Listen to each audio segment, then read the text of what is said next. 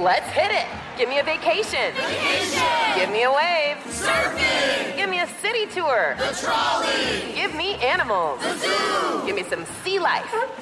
Give me museums. Balboa Park. Give me a woo. Roller coaster. What's that spell? San Diego. If you're happy and you know it, San Diego is the place to show it. Book your family vacation at sandiego.org. Funded in part with the City of San Diego Tourism Marketing District Assessment Funds.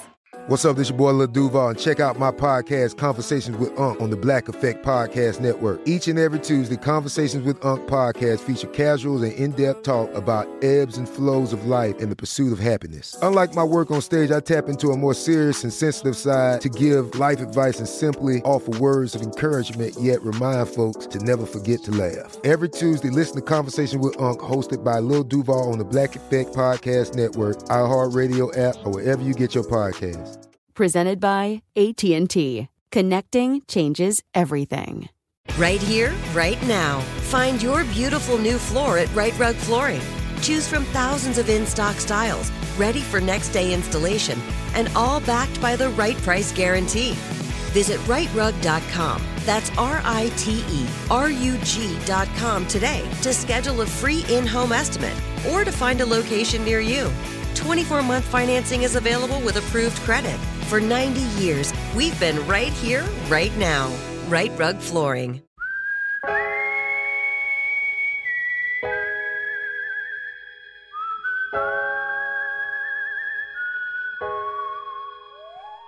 Welcome back to Point of Origin, the podcast about the world of food from around the world. I'm your host, Whetstone Magazine co-founder Stephen Satterfield. Today marks our 7th episode to date. Can you believe it? And so far, we've started each episode by getting right into the story because these episodes are dense and there's a lot of ground to cover. But before we do so today, we have a request. That is, if you're listening to this, there's a chance that you have enjoyed the podcast thus far. And if that is the case, you may likely know this, but when you give the show a good ranking and review, it dramatically helps our position on the app, making our work more easily discoverable, and our stakeholders, like our friends at iHeartRadio and our advertisers, a lot more excited about supporting us and a lot more inclined to do so. So if you wouldn't mind and you haven't yet, please give us a 5-star review. Okay, now on to today's show. You know, when we think about food origins, often we think about the movement of people, plants, animals, and ideas. But the study of humans would be an incomplete one without the study of clay and ceramic vessels, one of humankind's earliest and most important inventions. These fragments of earth, when listened to attentively, are clues to the past. What is the type or quality of material used? What was the technology? Was it more like a sculpture or formed on a wheel? What can these fragments and particles tell us about its uses? If pottery is a conversation with the past, archaeologists are our interpreters. Today, we're talking to a whisperer of ancient history, culinary archaeologist Geraldine Morrison. Geraldine has a PhD in archaeology, specializing in the ancient cooking vessels of Crete. And after we talk to Geraldine, we will be talking to Naoko Takemura about the miracle of donabe, the ceramic pot that is one of the oldest in Japan. Naoko is a food and drink expert. She is also the author of the fantastic Donabe Cookbook, and owner of Toro Kitchen in Los Angeles, a purveyor of fine Japanese ceramic cookware. But first up, we go to the dungeons of Crete, Greece to talk Bronze Age ceramics with Geraldine Morrison.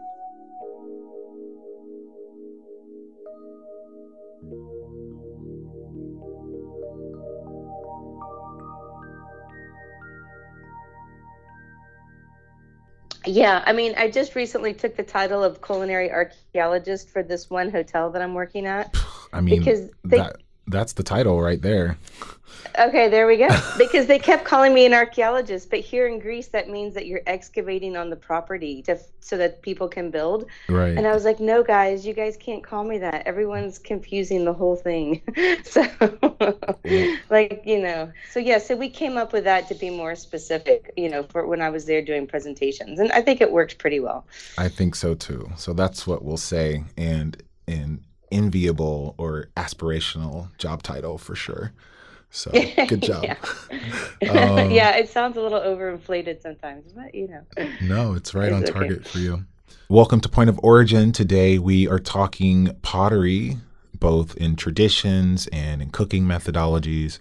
And we are very excited to have with us on the line from Crete in Greece, Geraldine Morrison, who is a culinary archaeologist who will be talking to us about, among other things, some of the pottery traditions in Crete. Thank you so much for joining us today on Point of Origin.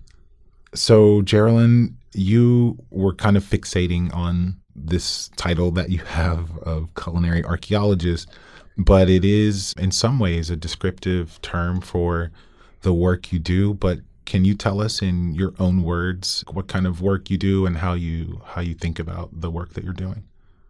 Yeah, absolutely. Basically, what I do is I have a very strong art background, particularly in the ceramic arts and pottery. And I use that in conjunction with a lot of other research in anthropology and archaeology to talk about ancient cooking practices and food in Aegean Bronze Age in particular. And so that encompasses Crete, all the neighboring islands, a little bit of Anatolia and the Greek mainland. I use a variety of different types of sources to kind of look about what people were eating, how they were cooking, and then kind of why, to try to put that into some sort of anthropological context, to kind of talk about basically what people were doing every day in the world, back in the Bronze Age. Mm-hmm. Wow. In Whetstone parlance, we would call you an origin forager. So we can...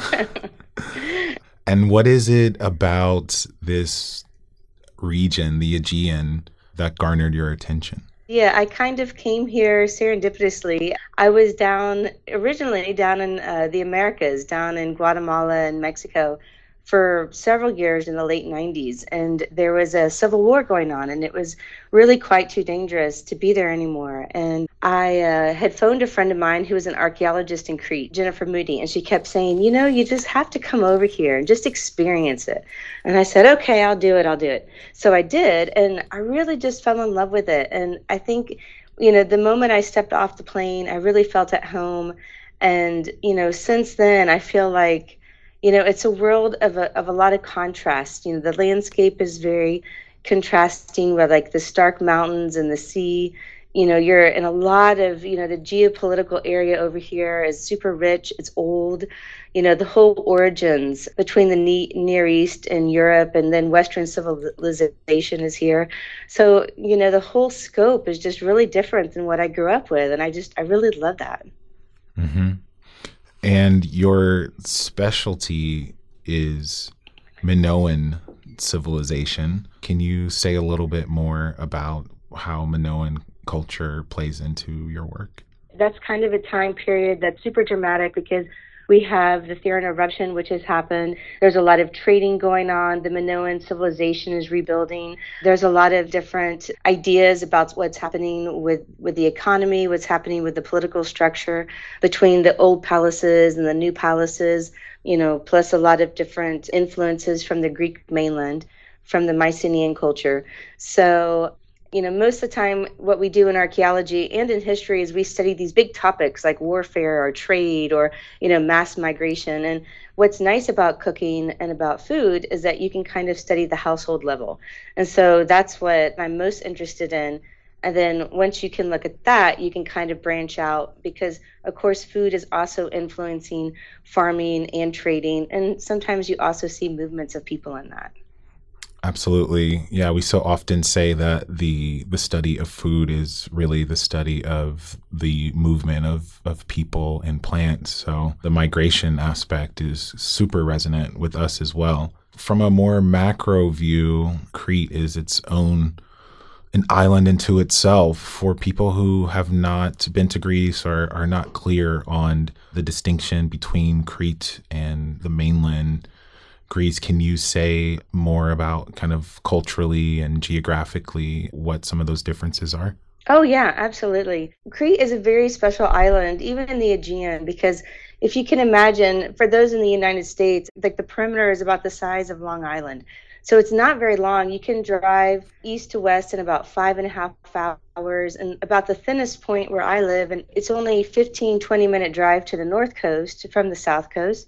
And then the longest it can take you to get across is about 2 hours. But what's interesting is the topography is unbelievable because there's about 3 to 4 large mountain massifs, which just create this microclimates and all sorts of variance between the east and the west side of the mountain. So the west side of Crete is really interesting because it's the coolest, it's the wettest side, and basically what happens is the rain will come across the Mediterranean and it starts dumping the water there. So, as the mountains kind of trap it in, it dumps the water, it moves across the island, and it continues to dump the water until it gets to the far east end. And then there's very little rain left. So the east end is much drier, it's much hotter. And also, Crete is kind of, latitudinally, it's not straight across the globe. It's kind of angled. So the east side is much farther south than the west side. And so it's still much hotter down here. And it's tropical. It's the only tropical zone in Europe as well. So even climatically across this little tiny space of the island, you have a huge variation and a lot of mini microclimates. So the food can be slightly different. The seasons, the seasonal temperatures within the season can be slightly different. And then, of course, between the high mountain plateaus and the seacoast, you get, snow. And oftentimes, when the snow comes, those mountain peaks are covered for about 3-4 months out of the year. So there's quite a variety here on the island. It's also extremely green. So really, even though people like to come here in the summer, if you want to experience the food culture and if you want to experience some really awesome hikes, the best time to come is after the rains start, when we kind of have what they call a second spring. And that's when all the wild greens start growing, the wild mushrooms start coming out, the snails come alive. So everybody's out foraging, everybody's like collecting what they want to eat, collecting what they want to do.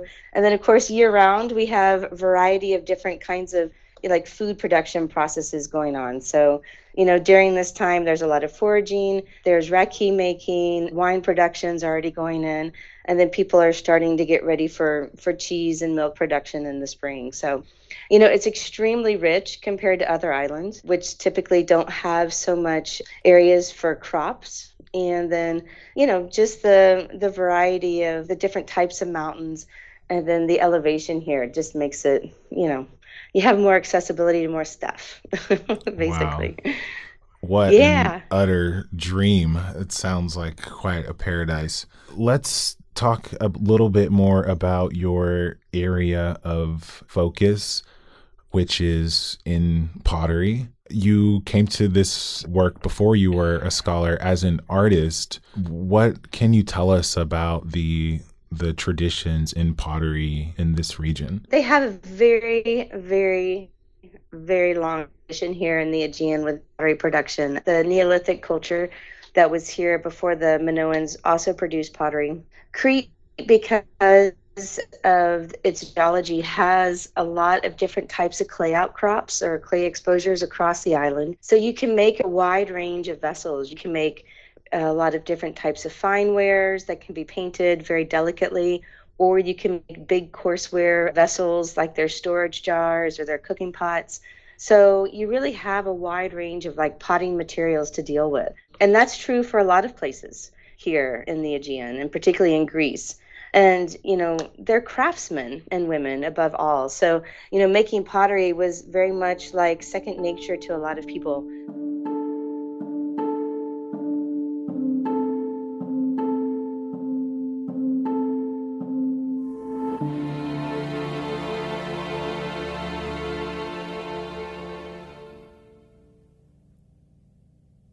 Right here, right now. Find your beautiful new floor at Right Rug Flooring. Choose from thousands of in-stock styles, ready for next day installation, and all backed by the right price guarantee. Visit rightrug.com. That's RITERUG.com today to schedule a free in-home estimate or to find a location near you. 24-month financing is available with approved credit. For 90 years, we've been right here, right now. Right Rug Flooring. This is it. Your moment. This is your time to make your comeback with Purdue Global. When you come back with a Purdue Global degree, you create opportunity for yourself, your family, and your future. It's a degree you can be proud of, a degree that employers will trust and respect. Purdue Global offers working adults like you over 175 flexible degree programs to meet your specific career goals. These include associate, bachelor's, master's, and doctoral degrees and certificates. Purdue Global degree programs range from nursing to business to communication and more. Whatever your interest, we have the degree that will move you forward. You have the knowledge, you have the experience. Now it's time to get credit for the work you've done and earn the recognition you deserve with Purdue Global, Purdue's online university for working adults. You know you're worth it. We do too. So don't wait another second to get the degree that will take your career to the next level. Start your comeback today at purdueglobal.edu. Whether you're a savvy spender maximizing your savings with cashback rewards, a thrifty rate watcher seeking the lowest interest, or a travel enthusiast looking for extraordinary perks, Kemba Financial Credit Union has a visa to complement your lifestyle and unique needs. Apply today at Kemba.org to unlock a limited time 2% cash back on purchases and pay 0% interest on balance transfers for an entire year with a new visa from Kemba. You deserve a card that works for you. Restrictions apply. Offer ends June 30th, 2024.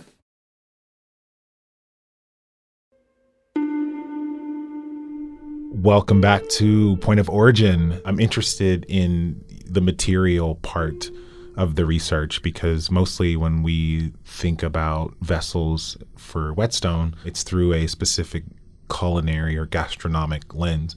But what you're referring to is actually the origins, right? The raw material. So can you say more about that? That's right. So one of the things I'm really interested in, both as a potter and as an archaeologist, looking into kind of the origins of like the Bronze Age vessels, and in particular the cooking pots, is kind of what types of clays the Minoan potters were using and what kind of properties they had, maybe compared to the other types of vessels.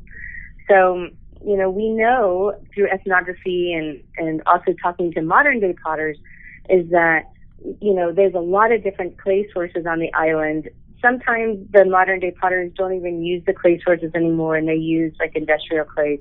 But about 50, 60 years ago, they used all these local resources. And so you can see a lot of the, you know, the natural clays just kind of outcropped and exposed everywhere, particularly like in the road cuts, because they're making a lot of new roads on the island. So that's kind of convenient for us that are looking for raw clays. And then in the riverbeds, of course, that's like one of the more traditional places to start looking for raw clays.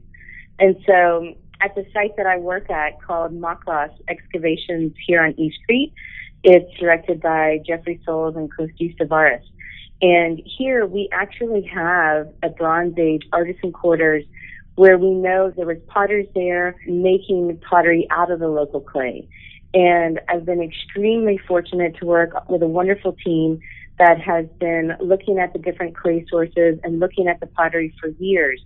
And so one of my roles on the project was to come in and in particularly look at the cooking pots to see, you know, what does the cooking pot clay look like? What do these forms look like? And then try to go out into the landscape near the artisan quarters here at this site and try to locate it, work it up, make the cooking vessels themselves, and then basically start from scratch and then end up with a cooking pot that's viable that you can cook in.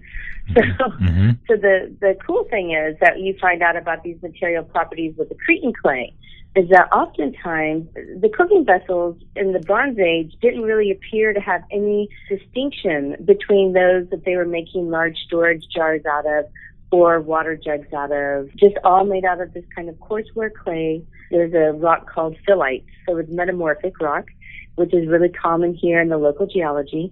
And they just kept it in the clay as they mixed it up. and that seemed to give it enough thermal shock resistance or aided in the heating and cooling of the cooking pot to allow it to be cooking. So that's one of the main things that I do when I'm looking at material sources and trying to look at forms of different types of vessels, particularly in terms of like the history of culinary study here on the island. And did you notice over centuries stylistic or design changes or functional changes in the type of vessels that were being used for culinary purposes? Yeah, that's an interesting question. The Minoans stayed around for, several thousand years. And basically the iconic vessel was like this big pot with 3 legs. And it's really perfect for like boiling and simmering food. And what you find in the change of the actual vessel, either at this particular site or other sites, is like maybe the upper body will change a little bit. So instead of having an incurving rim, you'll have a rim that turns outward. So maybe, when you put a lid on it, you put a lid on it in a different kind of way. But it would still be a lidded vessel. There are other newer types of vessels that come in that tend to be also a cooking pot with 3 legs, but instead of having it closed, it would be completely open. So it looked like in that situation, whatever you're preparing in that kind of vessel, you'd want whatever liquid was inside of the vessel to kind of evaporate a little bit quicker or a little bit more easy. And you have to think about these vessels too, not just as cooking pots, but they're also found in industrial areas. So they could have been used to be making like different types of perfumes or medicines, or maybe even melting different types of resins or wax or things like that to create sails for the boats, or, to coat different types of twine that they were making for, anything that they were producing. So it was kind of like an all-purpose industrial vessel, but most commonly used for cooking, Mm-hmm. So it was really a good pot that was used for heating up stuff. And do you have any examples of what some of those dishes might have been? We're really lucky in East Crete because we have excellent preservation with a lot of food in the site. And we have found on more than one occasion, we found a cooking pot that have lentils, like brown lentils in the bottom, or like halos of the brown lentils that were burnt or like had eroded out over time. We even have like one cooking pot with like the bones of 2 wild hare in them, so we know that they were at least like hunting or trapping animals as well as farming and hunting and fishing. Those are like actual food remains that we found in the pots. At another site called Popa de Ocombos, where I worked with one of the directors named Crisa Sofia Nu, she was excavating and found actual shellfish called limpets or petalidas inside one of the cooking pots. And so they were making kind of a seafood soup. So you find the actual food remains sometimes in the vessel, but it's rare. I mean, it's not common. I don't want to give, a misrepresentation of like a Pompeii-esque kind of vision. So you can find them. And we're talking, like 2,000-year-old vessels or something like that?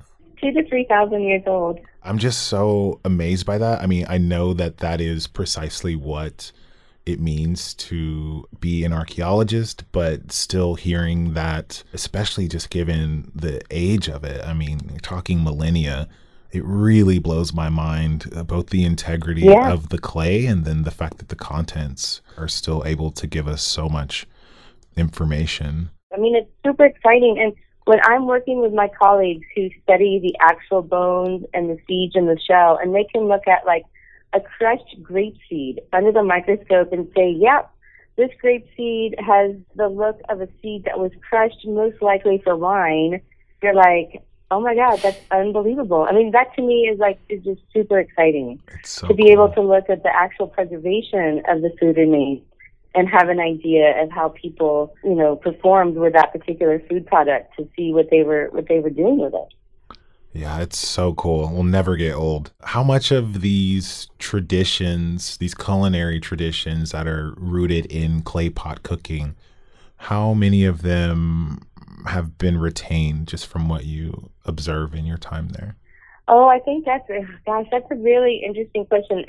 I think that there's multiple traditions going on simultaneously with food here in the Aegean. So first of all, you have clay pot cooking, which is slow cooking either in an oven or like open air cooking. So the Minoans did not have ovens that we recognize like they do today. Today they would cook in a casserola, particularly like a casserole type cook pot, particularly like a chickpea type of soup or big or like lamb or something like that they would do a lot of slow cooking in. So that's like the ceramic kind of cooking they do today. They also have a thing with grilling, lots and lots and lots and lots of food that's grilled.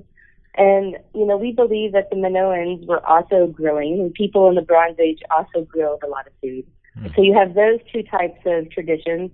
And then, of course, I believe 100% that they practiced food preservation when it came to using the sun or salt, brine, and the sun. You know, and they do those as well today, depending on the time of the year or where you are. And so, you know, I think that those three types of traditions are still pretty strong. It's just that they, you know, they do them in a slightly different way with slightly different food products. Mm-hmm. How would the grilling, do you have any idea how that would have been set up over open flames? Well, I mean, that's a good question. I think here when I've been out with people sometimes and they want to grill some meat, you know, you'll either have like your wire mesh grill that you just kind of pull out and do, and you set it between two rocks, or you can also take like a big stick, like a limb off a tree, you know, and you clean it, and it's fresh, and so it's not dry. And then they just put the meat through that, and it stays just fine. It doesn't. I think there's a lot of things in the archaeological record that we just won't see. We just don't recover because they're made out of organic pieces. And so I think I'm always fortunate that I like ceramics because the majority of stuff we find are ceramic. It's ceramic trash, really. And I think, you know, it's inorganic, and for the most part, if it's there, it's going to be there, except for some extreme situations. And so if it's made out of leather or wood or other sorts of materials, it just won't stay. Mm-hmm. Have you found any non-clay materials, tools or weapons or anything like that have given you some insight to go along with what your research has shown you in studying the clay? You know, sometimes what you'll find, which I really like, is in the clay you'll see impressions, like weavings of baskets or weavings of cloth. And oftentimes I think about that as like a secondary kind of lining that they could have used, particularly when you're making a particular kind of vessel. We have this one very complicated vessel. It's complicated because it's super thin and yet at the same time large. And it's about the size of a large sea turtle shell. And it's basically that shape inside. And it's also extremely thin, and it's mold made, and it's quite difficult. Nobody's really been able to figure out how to produce it. And so, if you look on the underside of that vessel, you can see impressions of some sort of material. And oftentimes you're looking at kind of like the negative space of something, you know, embedded in the clay that can kind of help you. Other than that, you can find the odd stone tool, you know, like a pivot stone that will go along with a potter's wheel to try to understand the mechanics of how a potter's wheel could have worked and how you could have put that together, which is kind of, you know, which is very exciting to try to understand. And, you know, and sometimes they'll have like obsidian blades, you know, which obviously they could have used as some sort of slicing tool. Yeah, you know, things like that. You know, it's nothing's really isolated in the world. When you're making anything, all the different types of tools you pull out to use. I always try to approach my problems in that way, to see, like, what am I doing, and then look back at the archaeological material and say, okay, this is what do I have, what's missing, and then can I get to that, you know, from point A to point B, and like what's in between. Okay, my last question for you is kind of an obvious one, perhaps, but one I don't know the answer to, which is, how do you know where to go look? Well, that is a very good question, I think, actually, because it's not so obvious. I think when you're looking for new sites, it's incredibly hard. And a lot of archaeologists, you know, they might grapple with this. For me, I'm very lucky because I'm extremely fortunate in the sense that I work on a site that has a very long history. And so our site was first excavated in like 1908. The site's been there much longer than the team that I'm working with has been there. But you know, there's things about that. You know, when the first expert came, Richard Seeker, and he was working at Moklas, he was excavating certain points, and then since then, several other excavators have come, and then this next wave with Professor Souls and Coach Tavares, they kind of understand the landscape, and you can kind of actually see, I guess it's looking at pattern recognition in the landscape. It's like, once you tune your eyes to know, and then when it doesn't look like that, what's underneath, you can kind of go, that looks like some buildings there, or, these stones in the road, there's 4 lined up in a straight line. Oh, that's probably a wall. Things that are natural, that are lined up in an unnatural way, if that makes sense. Yeah. No, that's actually a really good answer. And it's kind of what is true in so many parts of life, right? You need to pay attention and recognize patterns and learn from the patterns and apply what you've learned to make informed choices. So, yeah. Well, that's excellent. That's right. Oh, it makes sense to me. I am super inspired after talking to you. I think you have just the coolest gig ever, a culinary archaeologist, and have really given me a new appreciation for clay pottery. And I already had a deep appreciation, but a newfound appreciation. So thank you so much for joining us and for sharing all of your knowledge with us. Well, thank you so much, Stephen. It's a big pleasure to always talk to you. And I look forward to you coming here. Yes, soon. You've inspired me, as I said. So it won't be long. I'll be hitting you up.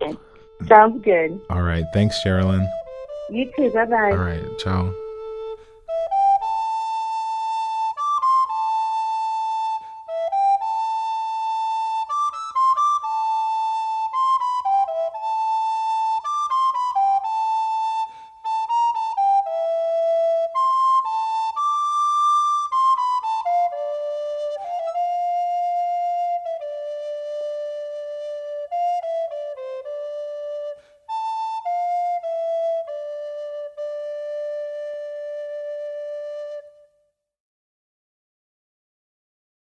Right here, right now. Find your beautiful new floor at Right Rug Flooring.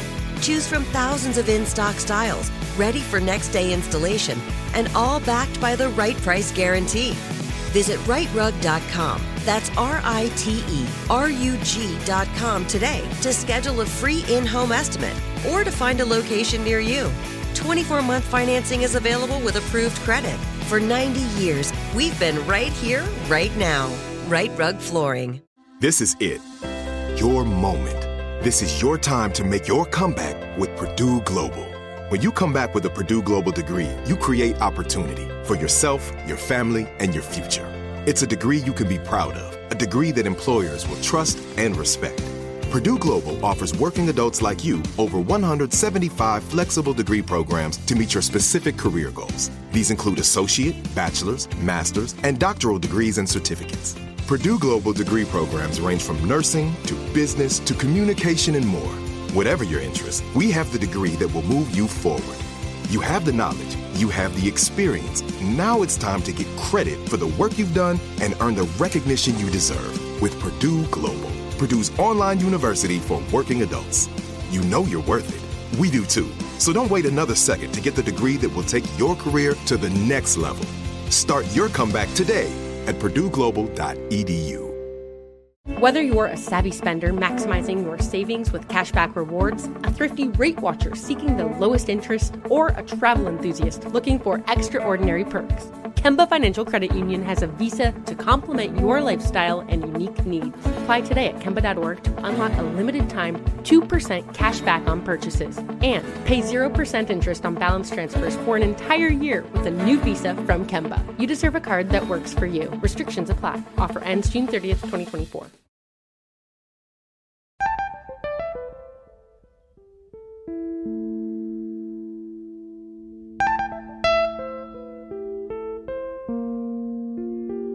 Hi, this is Stephen calling from Whetstone Magazine. Hi, Stephen. This is Naoko. How are you? Hi, how are you? Great, thank you. Thank you for your call. Oh, of course. Thanks for taking the time. I'm really appreciative. I am familiar with your work through your Donabe cookbook. Oh, that's good. Thank you. Yeah, which I bought a couple years ago and really, really enjoyed. So I'm happy to talk to you. Welcome back to Point of Origin. Our guest today is Naoko Takemore. She is author of the cookbook Donabe, and she's also the owner of Toro Kitchen, which is in Los Angeles. And we are so much looking forward to speaking with her today all about Donabe. Thank you so much for joining us, Naoko. Thank you so much for having me. I'm very excited. Absolutely, us too. So I am really interested in earthenware cooking and clay pot cooking because it connects us to a really long and ancient tradition all over the world, many, many different cultures. But for the Donabe in particular, it's a commentary on Japanese history. So I was hoping you could tell us about what the Donabe is and what its origins are. So Donabe literally means clay pot. Donabe's do means clay, and nabe means pot.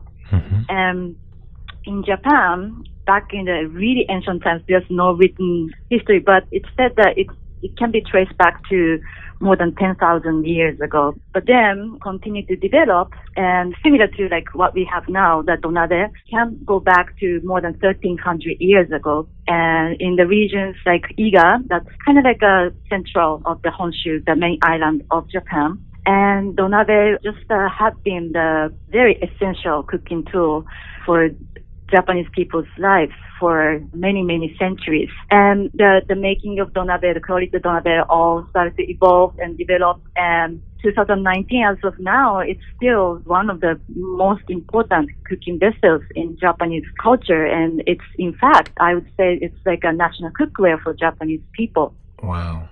And how did you get into researching Donabe? So for me, because I was born and grew up in Japan, Donabe was like already there. And, every household has at least one Donabe. So as I grew up, my family always loved, cooking and eating good food. So Donabe to me, in a good way, it was like a air to me, I never even thought of it. It was always there, and we always cooked in it, and especially on weekend when we have dinner, all family together at home, Donabe was there, and it was cooked and served right at the table, and everybody could participate. And when we get together with grandparents or the relatives, Donabe was always there too.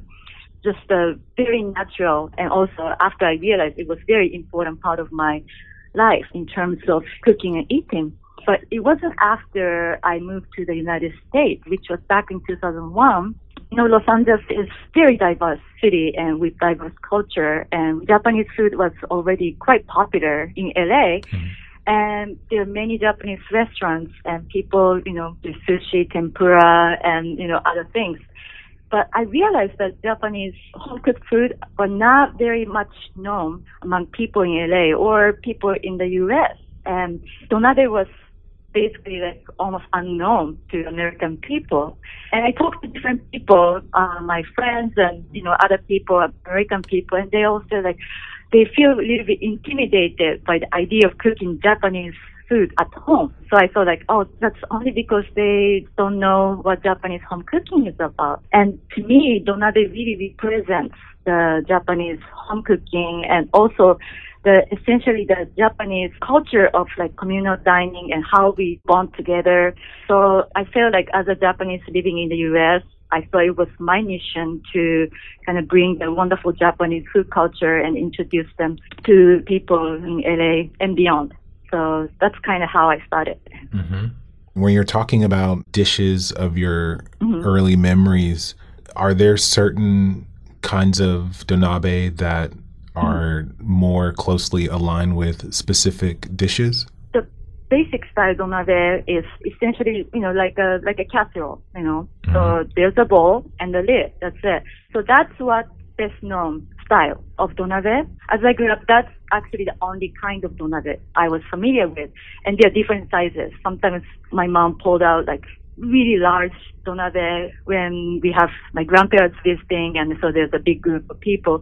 Or when I got sick and I took a day off from elementary school, my mom made a porridge, like a very typical, like a comfort healing food for Japanese people. And she pulled a tiny Donabe for individual size and made a porridge. And then there are different producers, different regions of making donabe. And over the years, especially maybe like past few decades, those really like innovative minded craft people, they started to kind of design different styles of donabe for different modes of cooking. And that's a great thing about carrying the tradition. And for, I think, a lot of Japanese people, and especially those artisans, the definition of tradition is not just doing the same thing over and over and over, but the tradition evolves, according to the people's needs at the time. So there are different styles of donabe started to get developed, like a donabe designed specifically for cooking rice, perfect rice, and there's a donabe for steaming, donabe for smoking, etc., etc. So now I would say like a very, very exciting time for the culture of donabe cooking. Yeah, which you yourself are helping to usher into homes all over the U.S. So thank you for redefining our American food culture. So kind of on a more practical level, because mostly in the States, we're not accustomed to using clay pot cooking in our own homes, hence maybe why there was some intimidation for people. What is the cooking application for donabe in one's home? I often tell people who are new to donabe that, I understand people could feel intimidated if you've never cooked in donabe. So I always tell them that donabe is really just a cooking pot, but it's an amazing cooking pot. So you can just think of anything you would like to cook in a pot, and then you can cook it in donabe, But why donabe is special is the most authentic donabe is made of 100% clay, and the ones I introduced from Japan is come from the region called Iga in Japan. And the entire region of Iga used to be bed of Lake Biwa about 4 million years ago. So that was like a prehistoric era. So the donabe from the region is made entirely of the clay from the region. So the clay contains a lot of fossilized microorganisms from the prehistoric era. And so once you shape the donabe and then fire it, the body becomes really porous because those fossilized microorganisms, they become creates the kind of tiny negative spaces. And so that's really the key to the kind of like a magic, donabe creates. So the porous body of donabe actually makes the body really strong and durable. And it takes longer time for the heat to build. But once the heat is built, donabe stays hot for a long, long time. And after you turn off the heat, it stays hot for a long time too. So back in the old times, centuries ago, people somehow knew donabe makes the food taste better.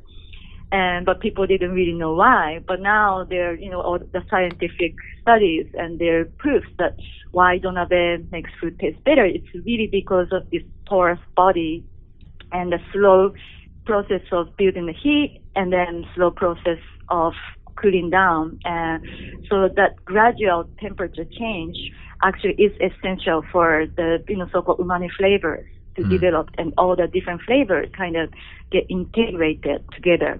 So that's why donabe is especially great for soup, stew, braising too. And donabe is oven safe. So I often do like a slow cooking, like a chunk of meat, like a pork belly, or I cook like a baked beans style dish. And sometimes I put the donabe in the oven for 7 or 8 hours, and I don't have to do anything in a meanwhile.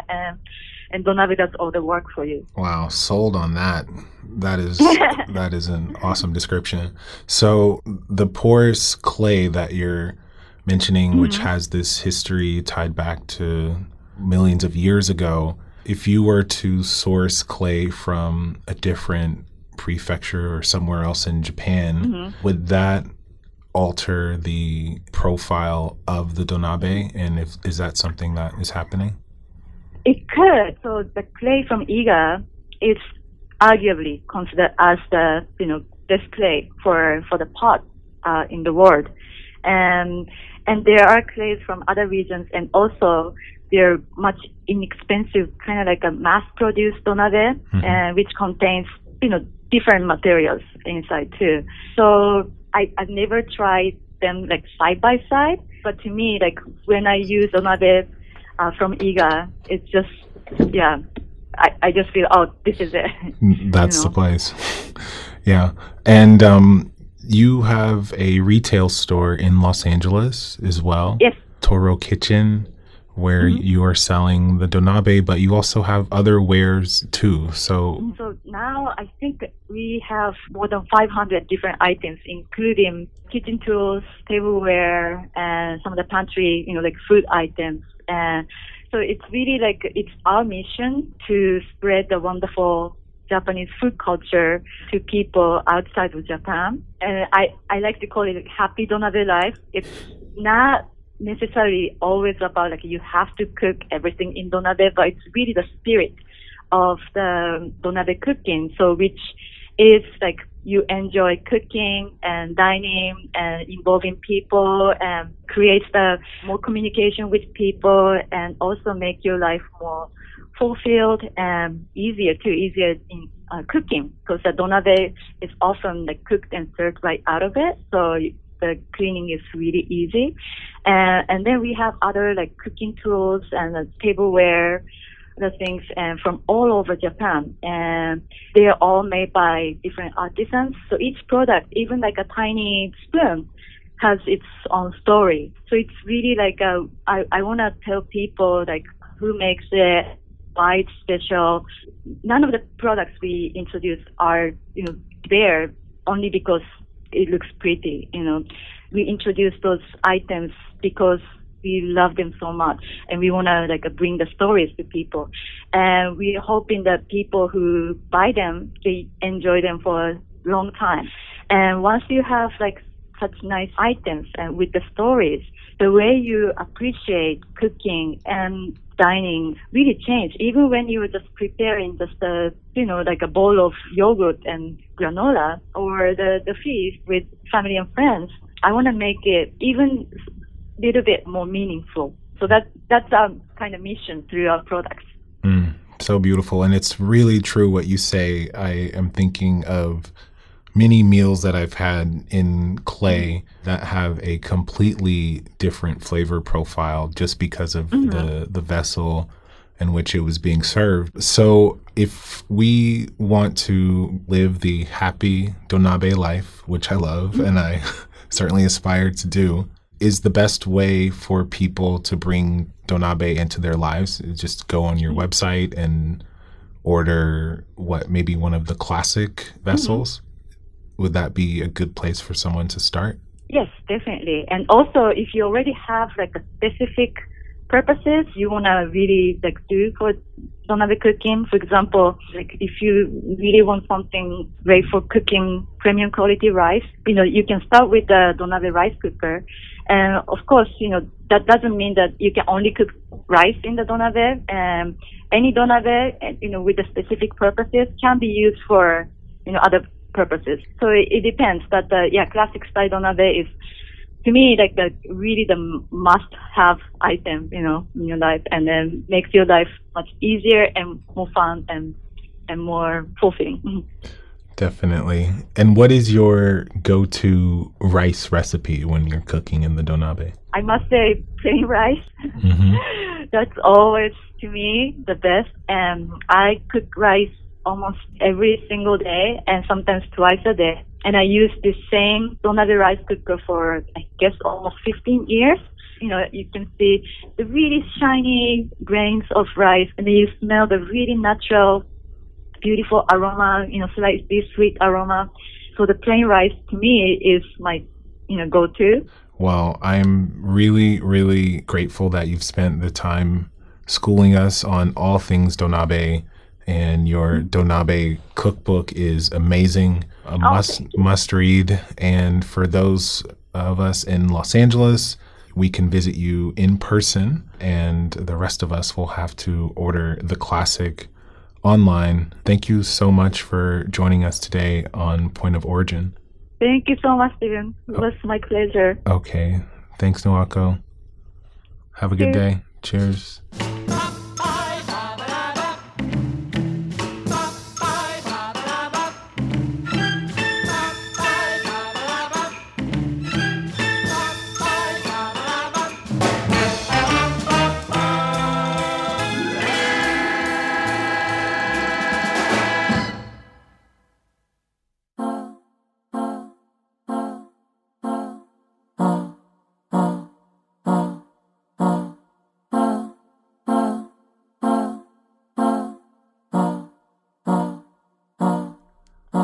that's it for this episode. Point of Origin is a podcast from iHeartMedia and Whetstone Magazine.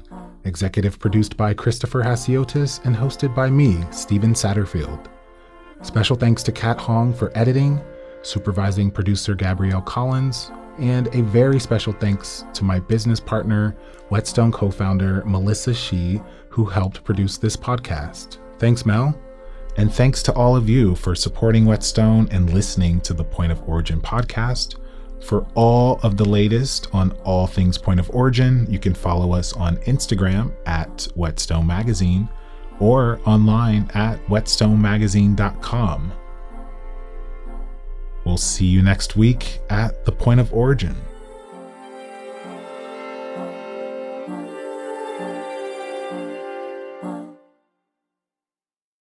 Right here, right now. Find your beautiful new floor at Right Rug Flooring.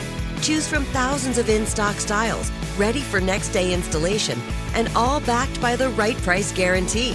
Visit rightrug.com. That's RITERUG.com today to schedule a free in-home estimate or to find a location near you. 24-month financing is available with approved credit. For 90 years, we've been right here, right now.